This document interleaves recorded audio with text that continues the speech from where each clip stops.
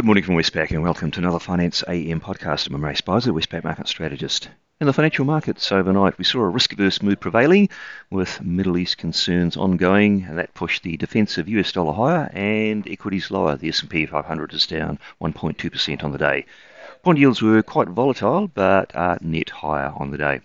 In the currency markets, the US dollar index is up 0.3% on the day, with the Aussie falling from 63.93 to 63.28, the Kiwi down from 59.20 to 58.51, and that's a low for the Kiwi since November.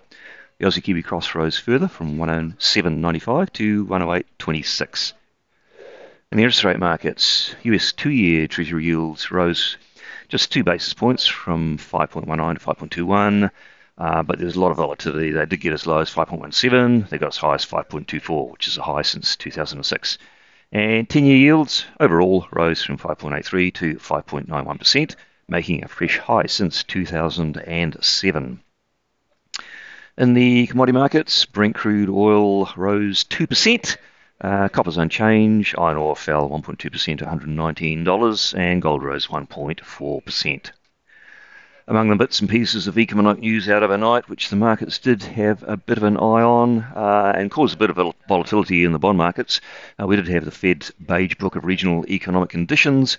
The Fed characterised, or the survey respondents characterised the US economy as stable, with some showing softer expansion.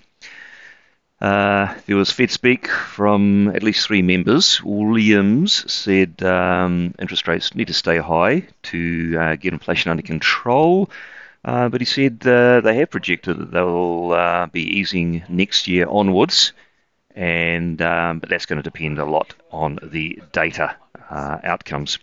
Wallace said we can watch, wait and see, and Bowman was characteristically hawkish, saying inflation is still too high.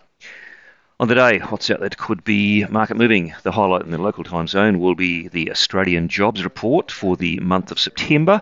Westpac and the market consensus expects a 20,000 jobs rise. That's what the market will react to when we get the result later on today. And in the Northern Hemisphere, the highlight there will probably be Fed Chair Powell's comments. He speaks to the Economic Club of New York, so we're likely to get some comments on the economy and monetary policy there. Well, that's it from me today. Thank you for listening. I'll be back again same time tomorrow morning.